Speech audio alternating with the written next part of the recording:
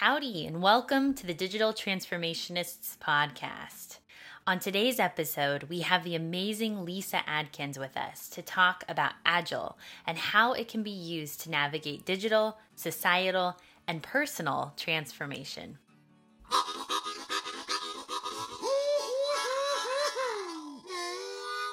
Lyssa, welcome to the podcast. Thanks so much for being here with us. I think I can speak on behalf of Garrett here. We're totally stoked that you're joining us, and really excited to talk about the overlap between the digital transformation and Agile. I am too. Let's find out what we discover together. I've got some ideas, and I imagine you do too. So, Garrett, you're new to some of these technology conversations, at least software development, but you've lived and gone through a lot of digital transformation yourself in your career. I imagine you're going to have some great questions for Lyssa as well. Do you want to start off? Well, I was listening to the sneak peek of your new book, and I guess, the one thing that really struck me was, well, what's love got to do with it? What's love got to do with leadership and coaching? And I kind of know it has to do in my line of work, but maybe what can love bring to the corporate world and to you coaching some of the leaders and people in leadership roles? I love that question. It's just totally out of left field and feels really good for me to explore. And of course, now the Tina Turner songs are rolling in my head. Yeah, right? What's love got to do with it? Well, I think we're in an age where transformation starts from the inside out. So the inside of every single person, outward to everything they do, to the organizations they build, to the leaderfulness they bring to the world, to the craft they create, to the products and the music and the art that comes from them. And so that's hard work. That kind of transformation is hard freaking work. And what love has to do with it is to be able to hold someone with care and also with a little bit of a backbone. Also a little bit of backbone. Care and backbone both.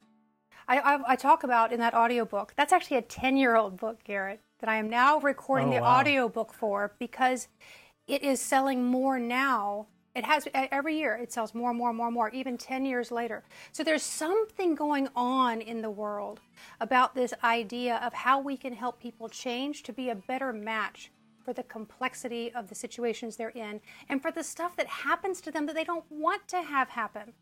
Like, I can imagine you weren't like super excited about some of the changes that happened in your industry. I certainly have not been super excited about some of mine, right? And so as we work with leaders, they get rocked. Actually, everyone does, but my focus right now is leaders. Everyone gets rocked by these changes, one after the other after the other. We don't have time to like settle down before the next one comes, right? And so what love has to do with it is to help coach these folks to make the shift they need to make to be more of a match for metabolizing that change and even using it as a force for good for themselves and for others. And to do that, as I say in the audiobook, loving, compassionate, and uncompromising. Like, those are the three things to bring to coaching someone to help them with their transformation, whatever that one is for them. The uncompromising, because even though you're showing them empathy and love, you're holding them to a certain standard. I'm holding them to their best self. And oftentimes, other people can see other people's best selves better than they can see it themselves. Right? I'm not demanding that they get there now, tomorrow, ever. But I am going, hey, so let's just look at what you said. What about that might be a limiting belief that's holding you or your organization back? Let's just like dig into that a little bit together. When I think about Agile like that, another thing I was thinking about was, obviously when you go meet, with a client and someone in a leadership role that's, specifically hiring you to, help increase the ability of their team and the agileness of their team, once you start delving into it and trying to get people to achieve their best selves, do you ever encounter some pushback? Because it's hard, because people don't really want to hear, probably anybody, a lot of times, that they can do better. They might think that they're already doing their best. Yeah, only every time. Right? Yeah, of course. And actually, this is part of the larger role of Agile in our world ecosystem right now. And I often say the only thing that Agile is guaranteed to deliver 100% of the time are impediments, are the limitations that it's throwing into your face, and the ways that your organization or yourself is not a match for what's being asked of us today. Yeah. So you brought up, change for good. And I think that's the second principle, right? Now, typically the context is around competitiveness for the business. Do those things that'll bring value and competitiveness. But on this change for good, a lot of the conversation we're having these days is around the significant fast pace of change and the change that is seemingly insurmountable, right? We don't want to keep talking about COVID, but that was a environmental change that was kind of thrust upon us. And I think some of the stuff that you're interested in, right, as well as like, how can we take the Agile framework or this Agile mindset and this drive for change and do good, but perhaps beyond a business or a team?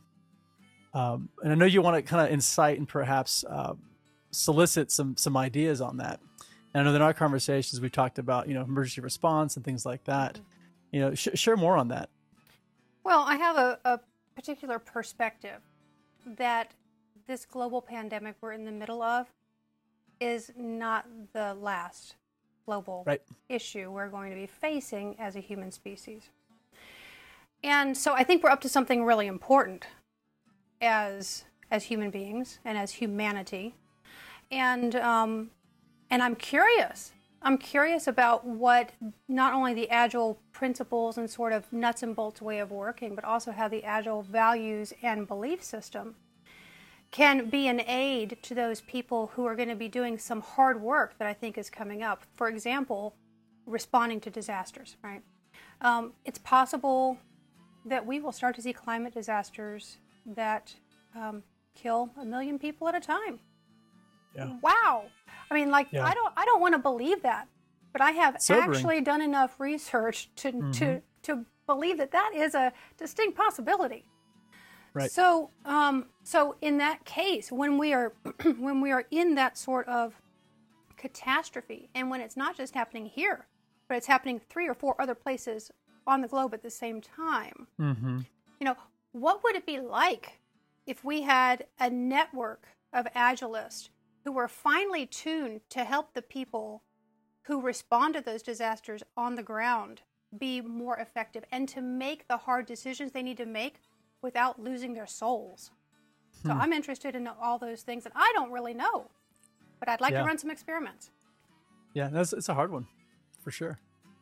To that end, not losing our soul, the three of us are within a few years of each other in terms of our ages, and we're Gen Xers, and we've kind of talked about this karmic debt that we have. At the opening, you mentioned to G that you spent the better part of your career climbing a ladder, and we kind of didn't focus on certain important things. What are some things that come to mind that perhaps we need to be thinking about and doing, probably related to what you just described? Well, I think there are 2 broad things that I'm focused on right now. The first one is both getting out of the way of and supporting the next generation.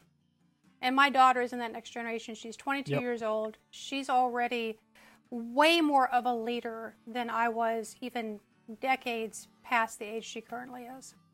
So she's a systemic thinker. She knows how to collaborate. She knows how to take in multiple perspectives without becoming seduced by one in particular or awash in all of them where she can't move. I mean, it's amazing to watch her work, actually.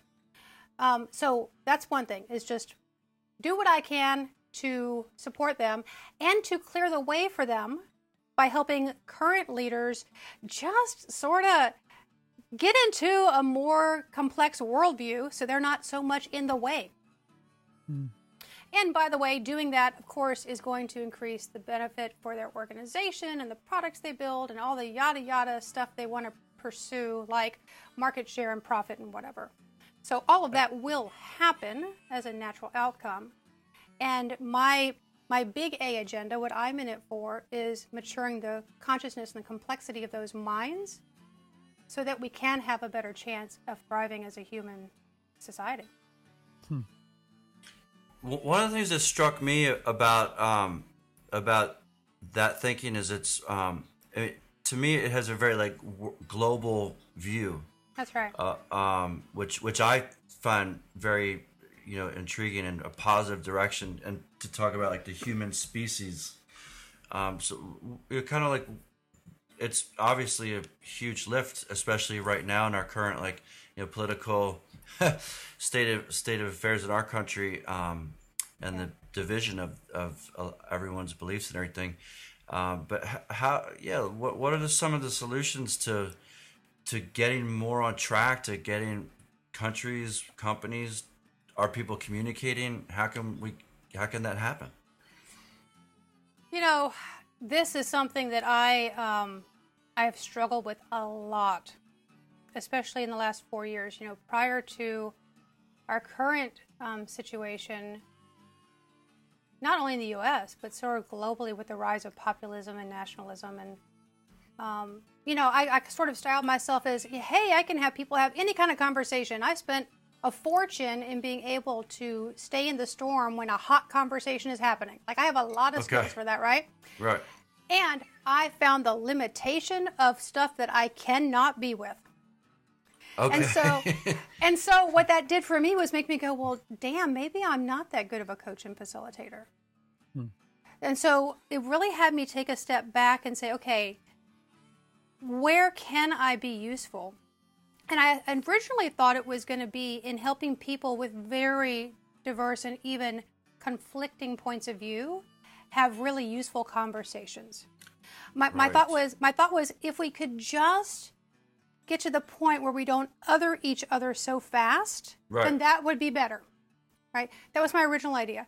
Well, I found out that I was so triggered by so much going on that I had to do a bunch of inner work myself before I could do that. Mm-hmm. And in that process, I started to really study something called spiral dynamics. And it's basically like the evolution of an individual human being, a society, a whole, our human civilization in general. And that's where I got the idea that if I could help people, as you say, Garrett, come to more of a world-centric worldview, then all of that stuff gets better. Right. Like, why focus on helping people have a typical or specific kind of conversation, or help them even in conversational skills, when if I can help them evolve their mental complexity, then we're in a whole new ballgame. Right, right.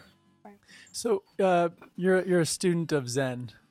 Yeah. And when I hear you speak, it feels so Zen every time we get on a call and talk. Oh my God. That's hilarious, because I don't feel that way inside. But that's it. You're still able to evoke that calm.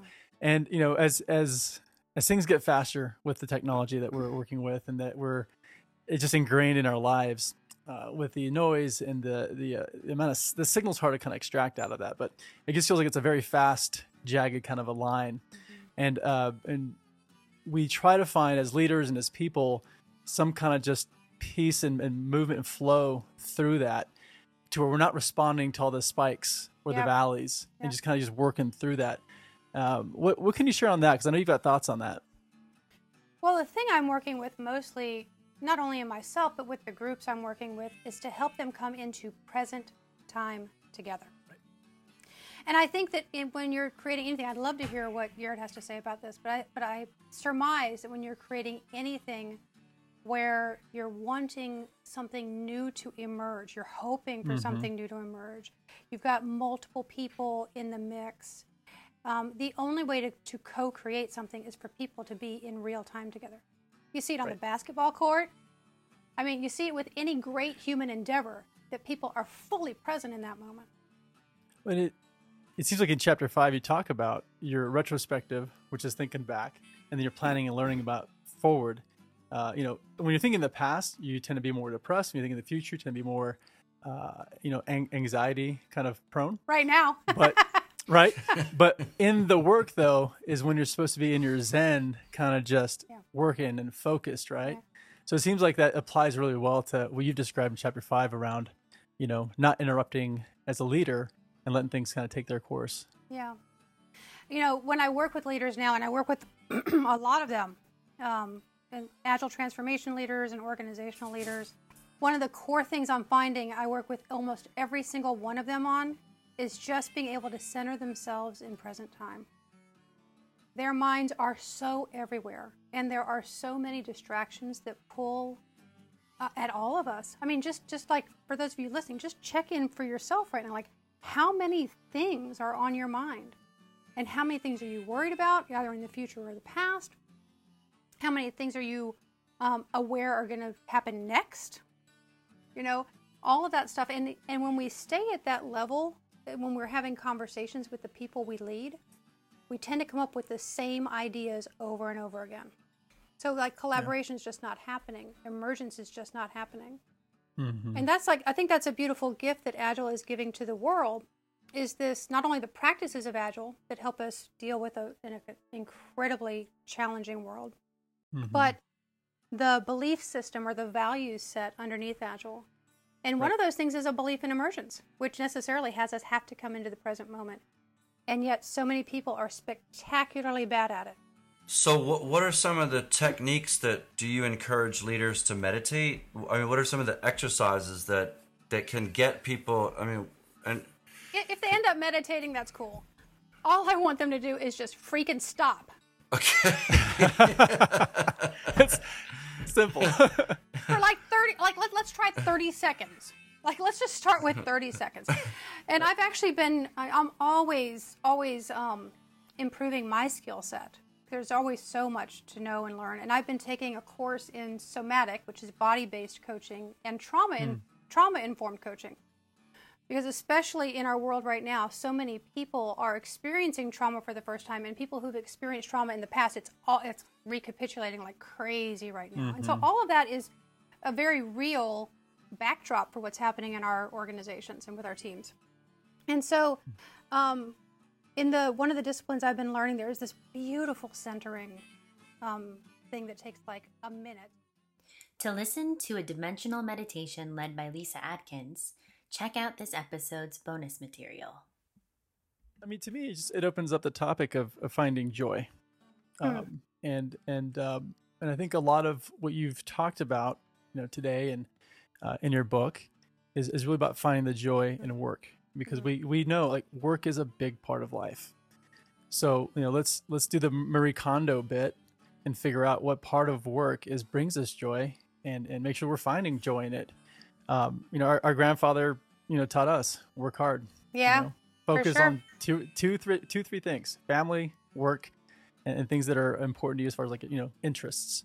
Mm-hmm. Outside of that, it's all distraction. It's all noise. Mm-hmm. None of that crap matters. That's right. So, we've made, careers of trying to find joy in what we do. And I've really tried just to make sure we're happy, right? In the things that we're doing. Yeah. And I think that in essence is, when you find that joy, it's no longer work. Mm-hmm. And it's just more, it's fun. It builds character and just makes you a better person overall. And I think a lot of what you've been sharing is just that. You mentioned a friend likes you for who you are. A coach doesn't let you settle for what you are and wants you to become the next version of yourself. Mm-hmm. And I think that's what, a lot of us try to get out of our careers and out of the work that we do. Yeah. Yeah. Well, we're standing on the shoulders of those primarily men who worked their asses off for us. I think about my grandfather on the General Motors assembly line. He did the same exact thing every single day. Wow. And because he did that, my mother finished high school. Because she did that, and because my parents followed in their footsteps, worked their butts off to send me and my brother to college.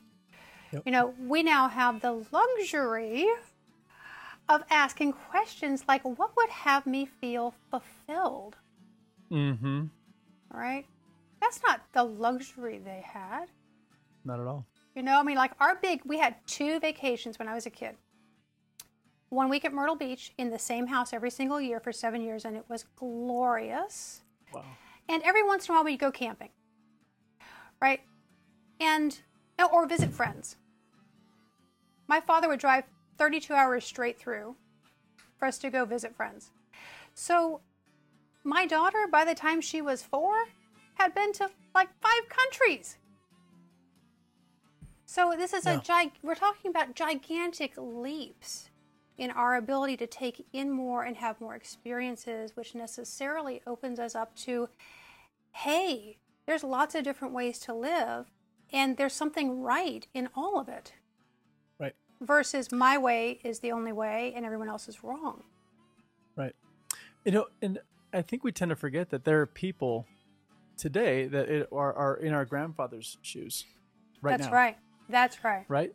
And I think we need to do more to think about, like, they are now planting those seeds and doing what they can to germinate and nurture that so that the next generation after that has the same benefits that we have, like, right now. Yeah.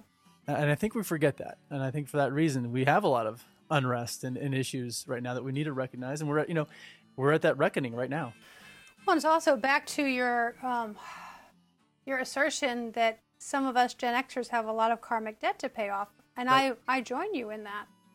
And at the same time, if I hadn't, taken advantage of every single thing and even participated in a system that had me step on people every once in a while, so it's not all, yeah, not really happy with everything that happened there.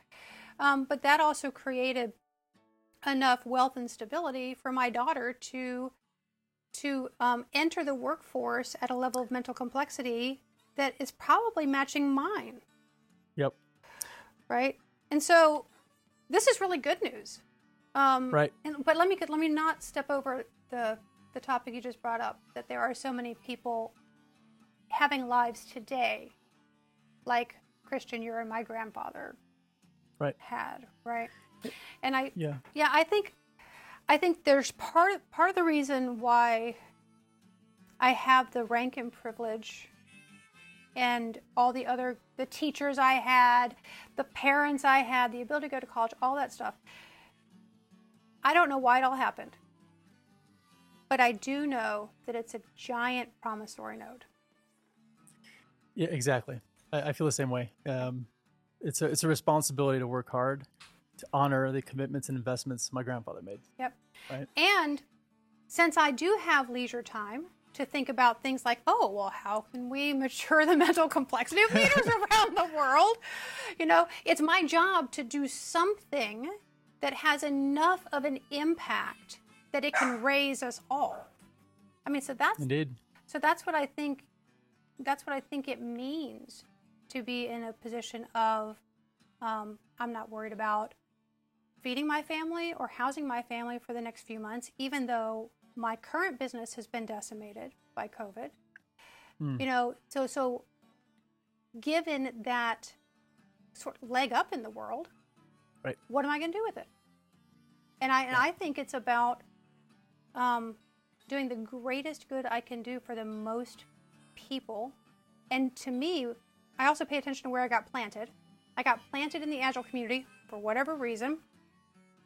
So what can I do from the place I got planted? And I think it's helping leaders.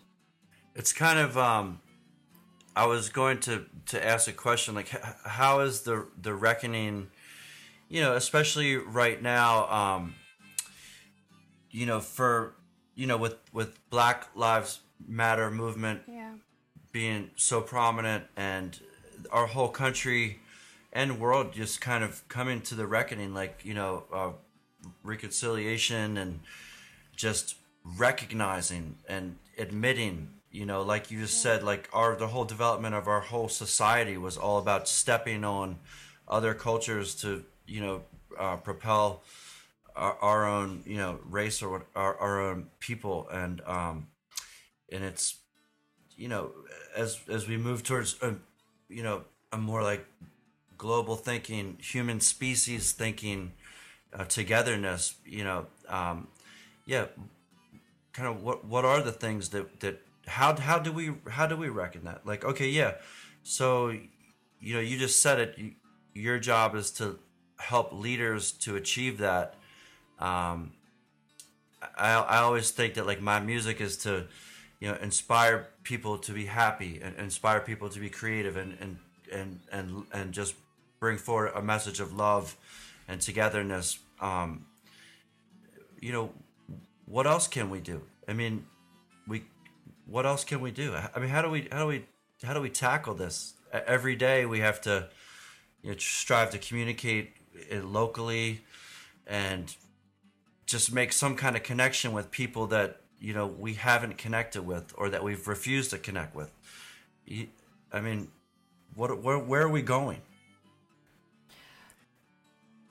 Oh my God, in circles right now, it seems, or maybe even regressing, because that's also what happens in human evolution, is that sometimes our societies, our civilizations regress and not necessarily to a worldview that matches the complexity of our external world. Like, that's not going to change just for our convenience. But yet we still sort of, many of us, and we're seeing it now writ large in the world, take a step back to try to work in a simpler point of view where, like, I'm right and you're wrong. There's a capital T truth. There's a black and white aspect to this. When we take that step back, things like Black Lives Matter don't make any sense to us. It's kind of like, well, why are they upset? And I'm not saying that I'm taking that step back. I'm definitely not. But there are many people in our society taking that backward step right now. And so I live in Richmond, Virginia, y'all. Okay, those Confederate statues on Monument Avenue are coming down one after the other this summer. And we have armed militia showing up to protect them. And we have armed people who are associated with Black Lives Matter and that movement in general showing up to protect the right of people to convene, to say that Black Lives Matter. Holy crap, this is a scary time. This is a super scary time. This is like, it's like we're, I was thinking about it. I mean, it's really stressful. Are we on the verge of like some kind of huge regression right now in our country? Because, it feels like what was in the Revolutionary War, like the Lexington and Concord, the shot that was heard all around the world, like all of the major like wars in our world, and I forget how the World War I started in Prussia. I don't know, something small triggers Serbia. Something, these things get triggered. Like this is crazy. We feel like in a cultural battle. Like I don't even want to utter the word civil war, but it feels like, what is going on right now? Well, we are in a cultural battle. That's basically it. So what's happened is, for the first time in human civilization, we have multiple competing worldviews that all think they're right. And so people in the Agile community will be familiar with this book by Frederick Laloux called Reinventing Organizations. And he uses in that book something that I've been studying for years and years now, called spiral dynamics, which really just explains this whole evolution of human society, right? And the bottom line is that we, until just very recently, and I mean like in the last 10 years, have not had the mental complexity of minds on the planet that can see that all of those other ways of thinking are actually okay and right in some cases. Right. Like, we don't have to battle each other like that, and that we can thrive and help thrive. So Garrett, we're seeing it right now. So there are there's actually 5. Gosh, I used to not even talk about the bottom end of this until just recently, levels of societal development, and the 4 out of the 5 are just battling each other. Yeah. Wow. Now, so this is part of why I am so passionate about helping people evolve and upgrade their mental complexity. Because when they get to that other octave, that's what it's called, the other octave, where we start a new story of human evolution. That's called the integral octave, or impact-driven, purpose-driven, evolutionary purpose-driven. When we get there, our goal then becomes to make it easier for everyone else to move through those other stages as fast as possible, with as few impediments as possible. And one of the main thinkers in this area, a guy named Don Beck, talks about the locks in a canal system, right? We want those locks to function so easily for people, right? Because we are facing global challenges of the like we have never seen as a human species. Right. And so the more people we can have who can take on more perspectives, who cannot sit in their belief that their one way is right, the more chance we have of thriving as a human species. And it's possible. It's possible. Some good, heavy, deep stuff right here. Yeah. And Garrett, I just want to honor the idea of your music as the message of joy and togetherness and love, because there's something about art that sort of sneaks in under the door frame. Like, you have a shut door. Mm-hmm. The door is totally shut, but somehow this thing sneaks in under, and I know in my life, especially music, has shifted me in so many ways that just happened like in a second.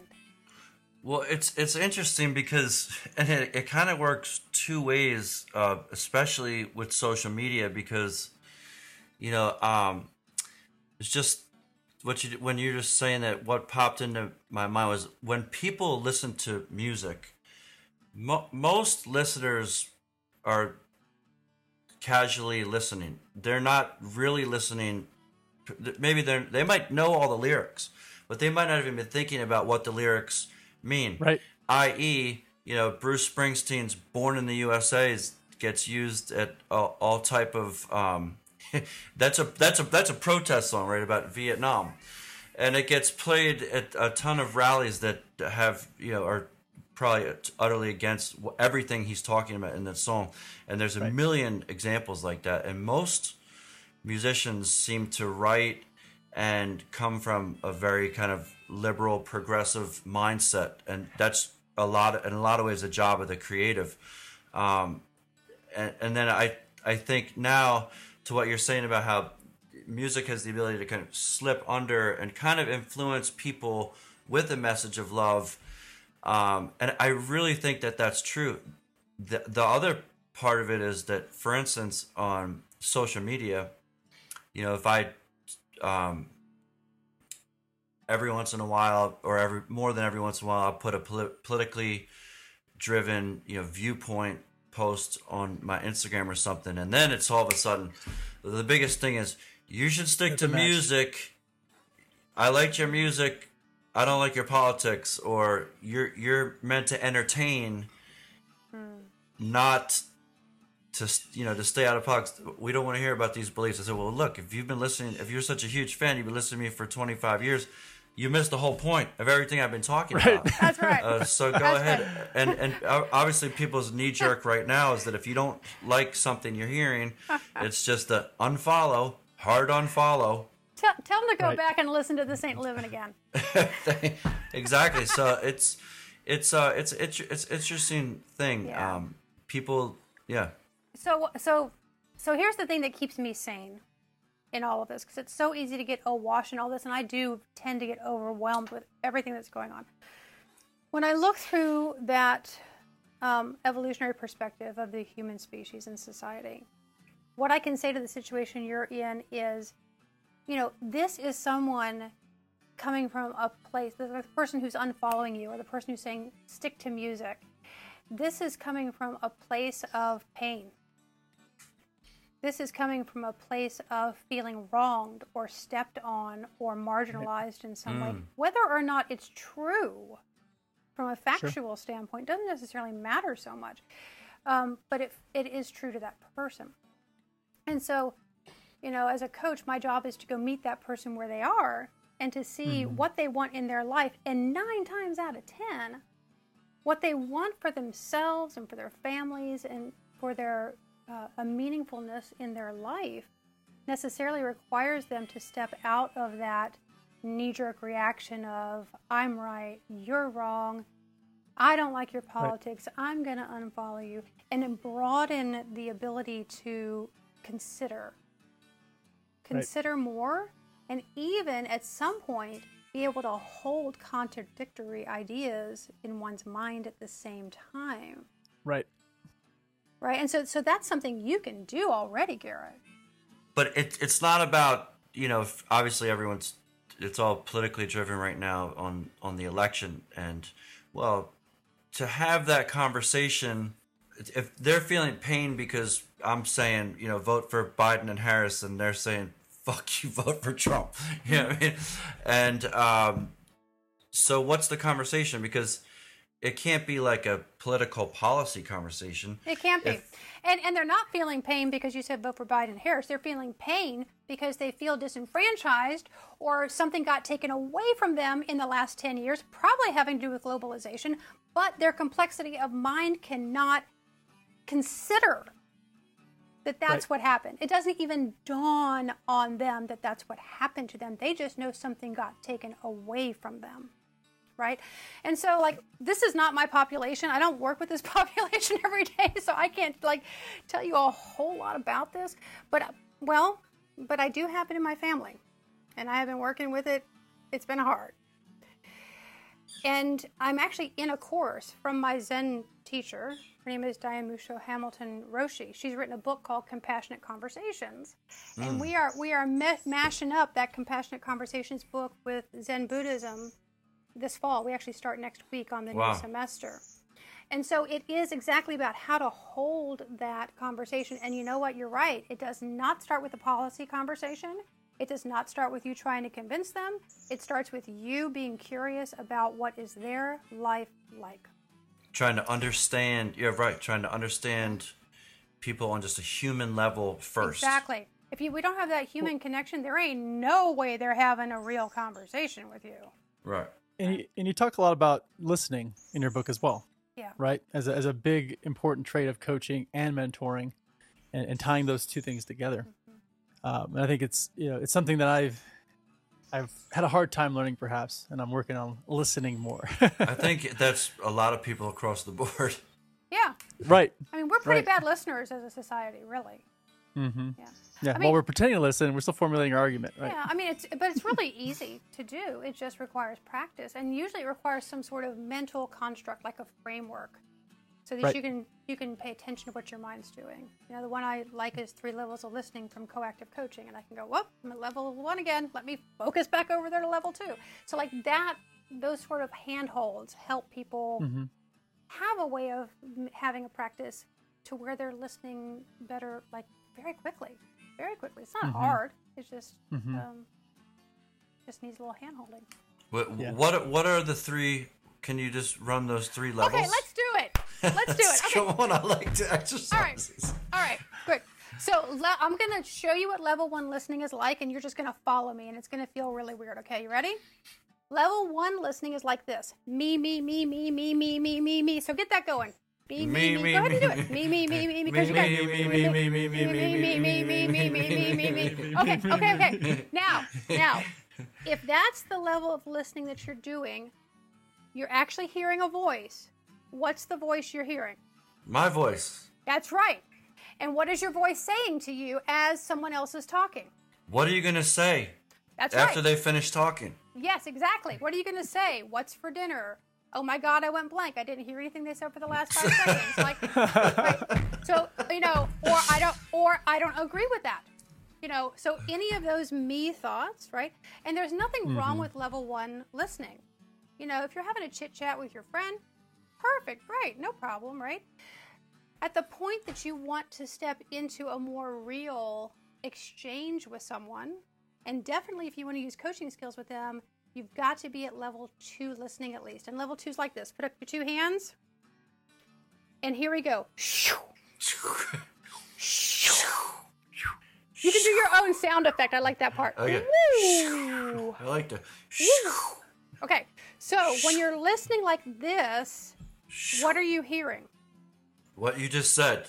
Yes, what the other person just said. You're necessarily creating like a hardwired conduit between you and them. You're intentionally blocking other stuff out so that you can get good at focusing over there. Focus. And so you're focusing and you're listening for.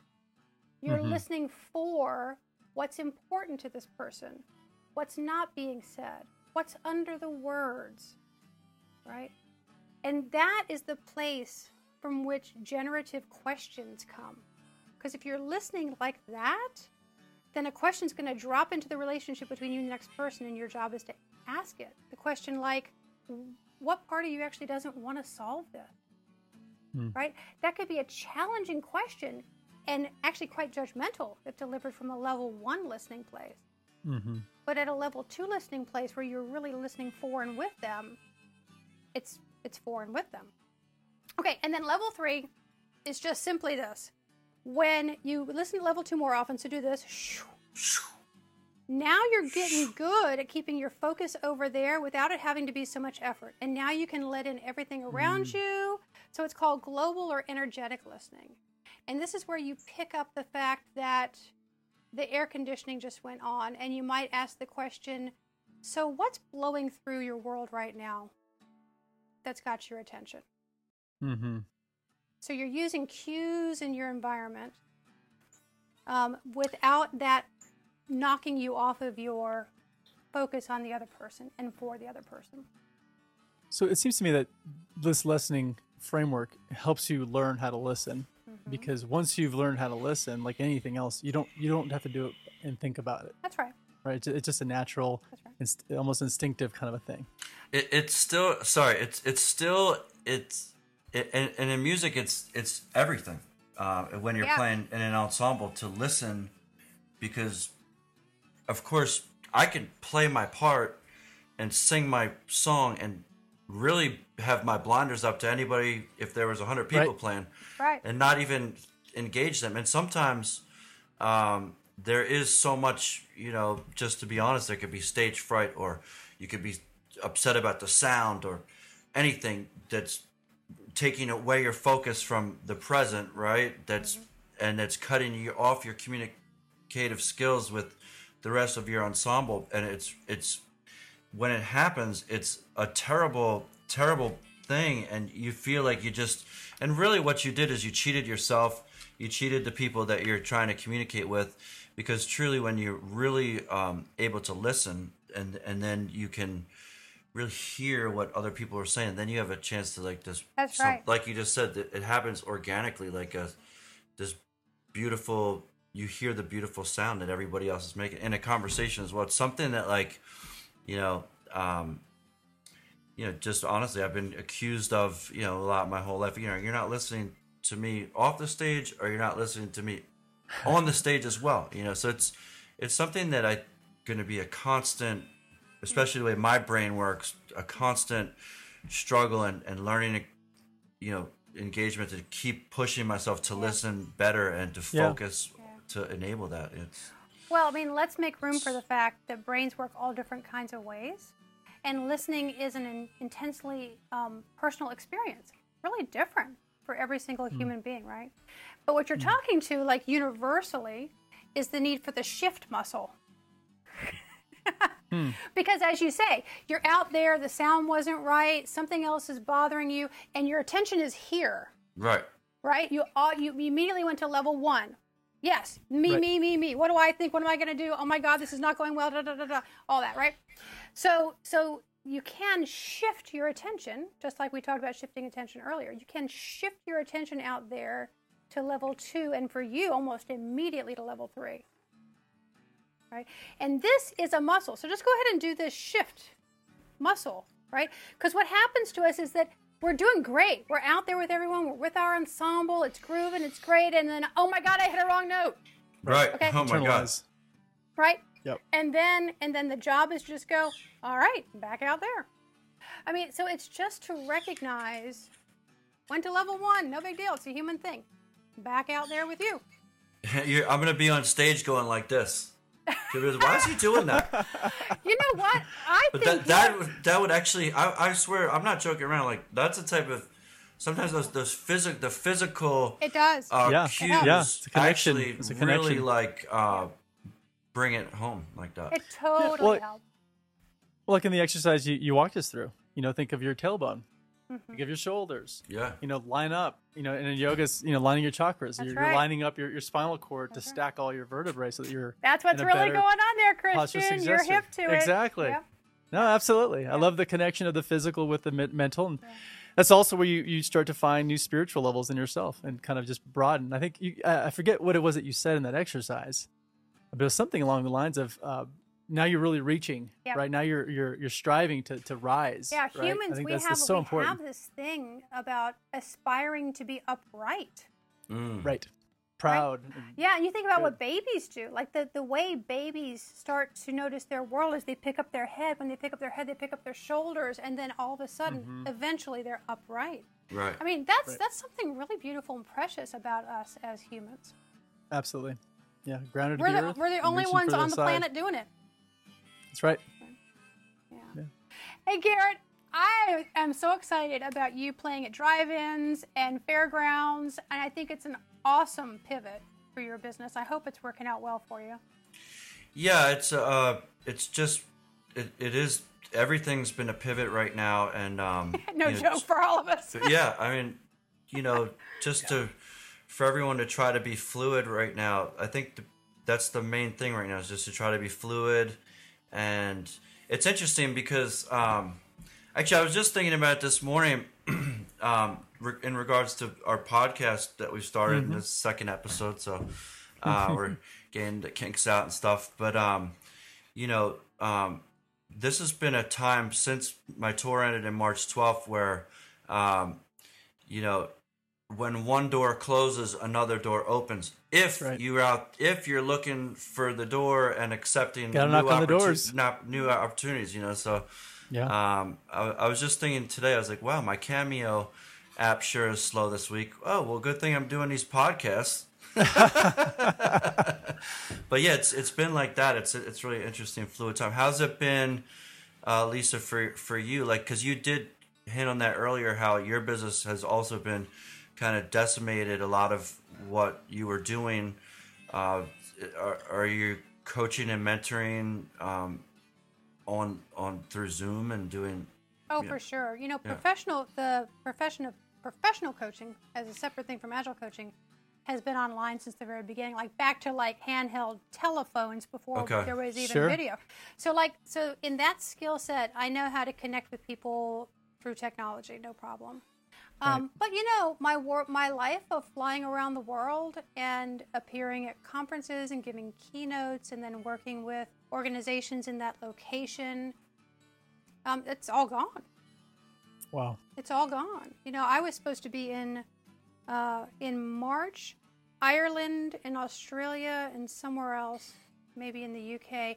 I'm supposed to be coming back from safari in Botswana and Namibia today. Oh my gosh. Oh. Right? Yeah. So there's so much that has not happened. And I'm so missing my life out in the world because I realize my friends are out in the world. When I go to these places and conferences and I work with organizations, I'm going to be with friends. Right. And so it's been quite lonely, even though my husband is an amazing, wonderful human being. And my daughter and her boyfriend have moved in for pandemic sheltering and now are going to move out this week. It's been amazing to be with them. But these are four walls. Right. Yeah. These are the same four walls, So, it's, yes, much of my work has gone online. Much of it has. And I can do most of my work online. And in fact, it's opened up new possibilities. I gave the opening keynote at the Agile Southeast Asia conference last week, where in a prior pre-COVID world, we would have assumed that had to be in person. Therefore, I would have had to create Hours of travel. Well, not only that, but about 3 weeks of consulting work around that to make the trip worth it, right? And so, it's so much easier to reach people. Sure. And gosh, as I recorded the audiobook for Coaching Agile Teams, and the assumption is that people are in-person teams by and large, I was like, God, I hope we can get back to that at some point. Because there's so much we're missing. With this change that we're all going through, businesses are having to rewrite the rules super fast, Yeah. right? All of the old norms, all the old practices, everyone's pivoting. We're pivoting, you're pivoting, G, you're pivoting. Like, Agile is that tool to help people, companies move more quickly, more swiftly. Are you seeing any of that kind of with the customers that you have? Are they really doubling down on Agile and the ability to pivot and move fast with the software? Because software's where all the business rules are written, right? Right. So the segment of the customers I work with are the transformationists. Right. So I'm not actually seeing the products and the business rules and all that Sure. sort of stuff. I'm working Sure. at the level of like product flow through the whole organization, that kind of stuff. Mm-hmm. But I'm actually not even working at that directly because I'm not a content expert in that. I'm working by helping those people become more capable to then work with those issues. And Sure. I am seeing them, number one, struggle, for sure. And number two, start to reach out for help now. And it's really just started in the last month or so. I think for the first few months, we were all sort of like, oh my gosh, this is like totally Where are my feet? shell-shocked, Yeah, get my right? feet underneath me. Yeah. And now people are like, yeah, so, parts of life are going to keep going. Like my daughter and her boyfriend actually got real jobs that they're happy with. They just both graduated college. Congrats. Yeah. Yeah. They're moving Yeah, out. congratulations. Like life is moving forward even though we're in the middle of a pandemic. And so I think now people are picking up their heads going, whoa, man, I don't have what I need to be able to Right. metabolize this amount of change. Right. And make good decisions. Well, you know what? This might be a little off subject, but maybe you should write a book or add to the consulting ways to effectively communicate via. Is anybody doing that? Like a guideline for Zoom? Like a guideline? You know what I mean? I had that thought like 5 years ago. Okay. And my husband and I were having a lovely evening talking to each other. There was some wine involved. There's a drinking wine song on your latest album. Of course. And Check out the juice. It was really good. It was really good. And I said, oh my God, John, we're going to need connection school. Connection school. Yeah. Connection school. Yeah. Because I had no clue then, this is several years ago, about COVID, right? But that has accelerated. But also we have an entire generation of millennials who know how to use technology but actually don't know how to connect. Right. Oh, yeah. What I see is them staying on the surface with one another quite often through their technology. And if so, yeah, I've been thinking about it. I'm not sure that it's my job to do, so maybe whoever's hearing this, it goes like, yeah, connection school, go for it. Connection school. Yeah, professional coaches have been doing it for a couple decades now, right? So, I mean, it's not like we don't know how to do it. We do. Right. Well, friends, this has been a lot of fun. Thank you. Lyssa, it's so awesome to get this time with you. And G, always good to see you. Thank you, guys. I'm so happy for you as well that you got through the recording of the audio book, which I can imagine how hard that is. Yep. And congrats on getting that done. And now you're working on the bonus materials. And I think we're all excited about downloading the whole thing at some point.